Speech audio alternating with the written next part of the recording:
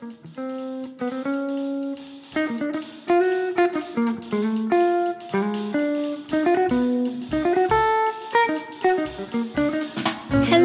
and welcome to Hot Girls with me, Lex, on the decks. That went a little high there. This is the show where we explore the mechanics of the music industry through intimate conversations on creativity and biography episodes exploring the lives of iconic artists. I often wonder who will be the artist of today, which we'll look back on and toast to as being truly great. I think to have that status of being an icon, like the Beatles, Bob Dylan, or Aretha Franklin, your music needs to have an enduring sound, and that isn't necessarily tied to popularity of the day. The strange thing for me about someone like Amy Winehouse was that I remember seeing her on T4 running around doing some hilarious mad press thing with Simon Amstell way before Back to Black. And then I watched as she grew up and delivered these songs that were just so distinctive, so moving, so timeless, and so cross-generational. While there are lots of recent and fascinating documentaries about Amy out there, what I really wanted to focus this episode on was how she created and established herself in the first place. She made really great music, but there's a lot that goes into that beyond just having a great voice and a natural ear. So that's what I'm going to dig into. This is an episode in Timelessness by Amy Winehouse. Ladies, gentlemen, listen up. You're listening to Hot Girls with Lex on the decks. we in the mix. It's fire. We're going. We on fire. From London for the world. Let's go in. I'm from Southgate. I was born in North London, and I'm a jazz singer. You know, that's what I come from. Even though I'm really young. Growing up, Amy had humble roots. Her dad, Mitch, was a cab driver, and her mum was a pharmacist. Her childhood was happy, free, and creative.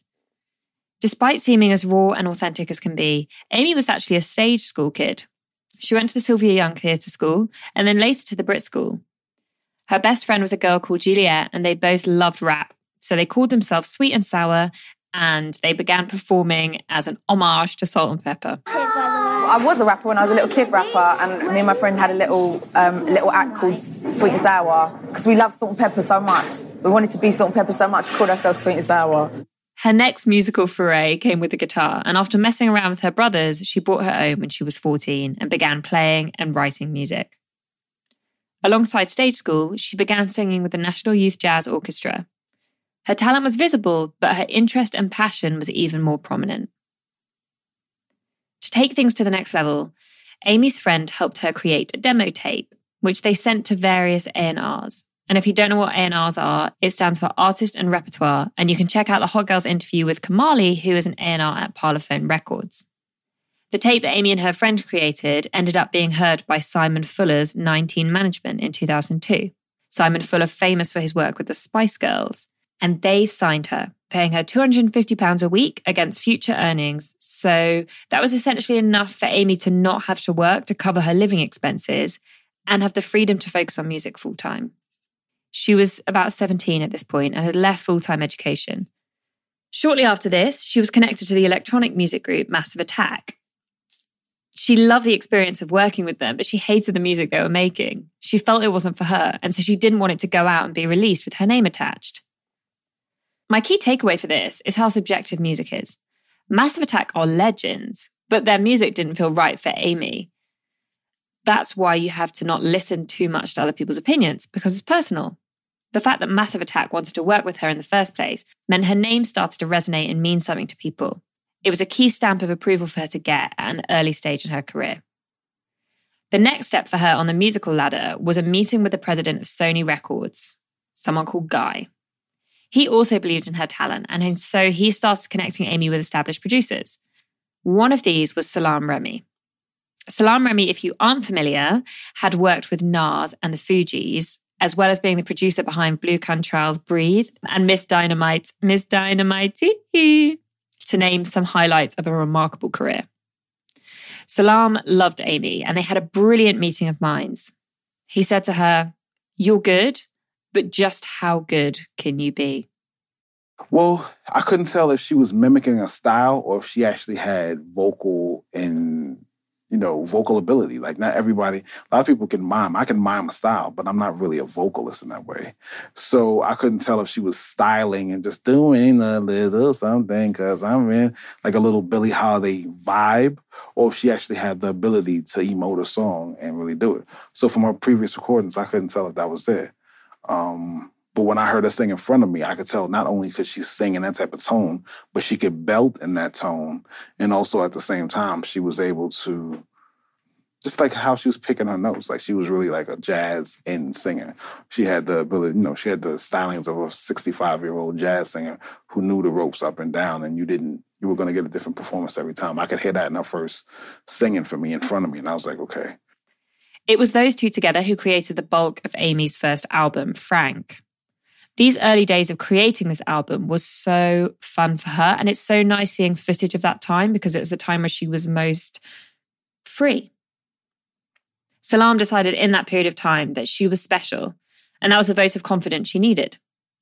The other producer she worked with had also worked with Lauryn Hill. And he brought in Bob Marley's old musicians to get the right sounds out to create what he believed could be brilliant. They would all get high and create music like an old jazz improv group. And that was how the first album, Frank, got made. And when you know all those ingredients went in, those remarkable musicians, it's not that surprising what came out. The album was released on Island Records, the boss of who had been stalking Amy for a while trying to sign her. To get her signed to the label, he had actually brought her in to perform acoustically to the whole company. Her dad said that when she signed that record deal, she didn't have any expectations of exploding. She just wanted to get her music out, and she saw this record deal as a way to get that done. But the people around her clearly had different perspectives. They saw what they had in front of her. I think everyone close to Amy saw her as a star. Her first Brit nomination came in 2004, but she lost out to Dido. Amy described Frank, the album, as a straight jazz hip-hop cross album. Other people use the word blues against it, but Amy noted it was really without blues and folk sounds, which is what set it apart from a lot of jazz, which was bubbling in London at that time. She wrote the album largely about love because that was what she was experiencing at that time, and so that is definitely a pattern in her career. She writes from her truth. Given that this is an episode in timelessness, I do want to call out that Amy went against the zeitgeist of what might be expected of a popular artist to create jazz music. That probably was a huge contribution to her success. Despite having made most of the records in America and with American producers, the album Frank wasn't actually released in the States. However, word did get out there and her early fan base started to build up in this almost tribal way as people tried to get hold of the album. It was eventually re-released and released in the States in 2008, much later on in Amy's career. She had an incredible TV run as well, performing on Jools Holland, Jonathan Ross, and others. A rare level of exposure for a debut album, which showed how many people it resonated with. Here's a clip of her being straight up hilarious from her appearance on the Jonathan Ross show at that time. I only found this out. You're managed by the company, you look after S Club 7, you used to look after the Spice Girls, Simon Fuller. Have they tried to mould you in any way, though, if people ask you to do things to change the way you look or speak or behave? Yeah, one of them tried to mould me into a big triangle shape, and I went, no. I've got my own style, and I wrote my own songs, and, if someone has so much of something already, there's very little you can add. There is so much that contributed to Amy's success, but while at the heart of it was the music, I think her personality also played a really key role. As you heard there, she was funny, she had a lot of back chat, and she took her talent more seriously than she took the industry. And it makes her so much more appealing. Part of the brilliance of her music was, of course, the wit in the lyrics. One of her friends noted that it was in the wake of this release when Amy's emotional troubles began.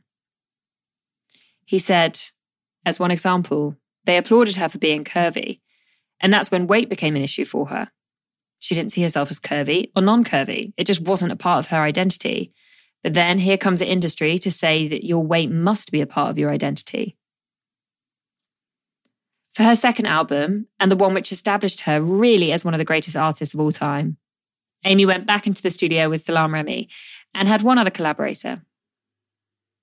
Mark Ronson. Mark Ronson had been a DJ and producer for many years, but was still very young. His breakthrough project was the album which featured tracks like Ooh Wee with Ghostface Killah. Mark Ronson's sound is quite timeless in its nature. He's gone on to work closely with Bruno Mars and Lady Gaga and was obviously the producer behind Uptown Funk. Back to Black was released in 2006, 2 years after Frank, and it went straight to number 1. In the UK, it became the best-selling album of 2007, with Time magazine naming Rehab, the lead single from the album, the best song of 2007. During that summer of 2007, Amy went on a big festival tour to promote the album, including Glastonbury and Chicago's Lollapalooza. Valerie was also released in the same year, under Mark Ronson's name, featuring Amy Winehouse. A reimagining of the Zootons hit, and one which would be a poster stamp of Amy's career and one of my least favourite songs of all time. Lol. However, by the end of summer 2007, Amy's gigs started to take a downturn. This began with her stumbling around, crying, and ultimately being booed off stage in Birmingham. Even though she made it through, there is quite a lot of really quite cruel, clickbaity footage online of her clearly off her face on stage. And it feels like this period of November 2007 to March 2008 was a dark and heavy drug-taking period for her, and really the deep downward spiral. In February 2008, she won the Grammy for Best New Artist. The saddest thing I remember from one of the many documentaries which have come out on Amy Winehouse, was seeing a clip of her talking about this night that she won the Grammys and saying that the clip was from a period of time when she was sober, reflecting on that evening. And she said that she felt absolutely nothing when her name was announced. The only way she could feel anything by that point in time was by being high. So she won, she had all this applause, everyone was around her, and all she was thinking about was, I can't wait till this is all over and I can go and smoke. I think this is ultimately the saddest and worst thing about drugs like crack and heroin. People take them to feel something, and then ultimately they result in your inability to feel all of the beautiful natural human emotions that you can feel. After this, the world became fascinated with Amy's downfall. There would be rumours and moments of her appearance, but then she would withdraw again. The documentaries that have followed have suggested that her recovery from drugs was a long and challenging process, but that there were many signs of hope. Unfortunately, those around her were essentially too impatient. They wouldn't give her the full time she needed to recover, so she would just start to find peace and calm and then be pulled back to London, back on stage, and the drugs would be too tempting again. When she ultimately died in 2011, it was because she had stopped taking and her body was too weak to cope with the withdrawal. So what are my conclusions and lessons from Amy? Well, firstly, the value of finding the right creative partners to establish your sound. And Amy was very specific about who these would be. Salaam Remi, Mark Ronson. They were Amy's. And if you heard the episode I did on Missy Elliott or the episode I did on Sade, to name a couple, you'll see this pattern come up a lot of finding that right producer or band or writer partner that allows you to establish something iconic and distinctive. Secondly, to make timeless music, you have to trust your own ear primarily. And again, touching back on that point, she worked with Massive Attack, but she knew that sound wasn't right for her. Mark Ronson, I'm going to play a clip at the end, and he talks about how Amy would say, no, this isn't good enough, and they'd start again. She trusted her own ear. She wasn't trying to make a hit, she was just trying to make something good. And finally, you can achieve your dreams and experience no joy from it if you don't protect your health and your emotions. Thanks for listening, guys. Have a great week. Guy Moot, who was the head of EMI Publishing, said, do you know Amy Winehouse? She's in New York for a day. Do you want to meet with her? And I was like, yeah, I remember that thing she put out. And we're sitting in my studio and I'm like, so what kind of record do you want to make? She's like, I've been listening to all this girl group stuff like the Shangri-Las. And I love this music. By the third or fourth day, the first time I did something that she didn't like, I was working on this instrumental track and she came, I was like, do you like this? And it was a little too clap busy, funky. And she was like, no. I started kind of scrambling, like taking different things out of the track. Like, what about now? Like, is it that thing you don't like? If I take that shaker out, she's like, Mark, it's shit. Like, why are you trying to fix it?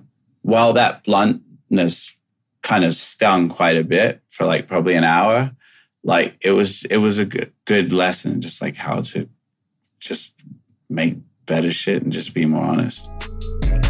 What up, Lex? We keep our eyes on the prize, it's no surprise. Good women we're destined to rise. Inspiring, celebrating, uplifting the new generation. Some hot girls, you know the vibe. All the hot girls come alive. Some hot girls, you know the vibe. All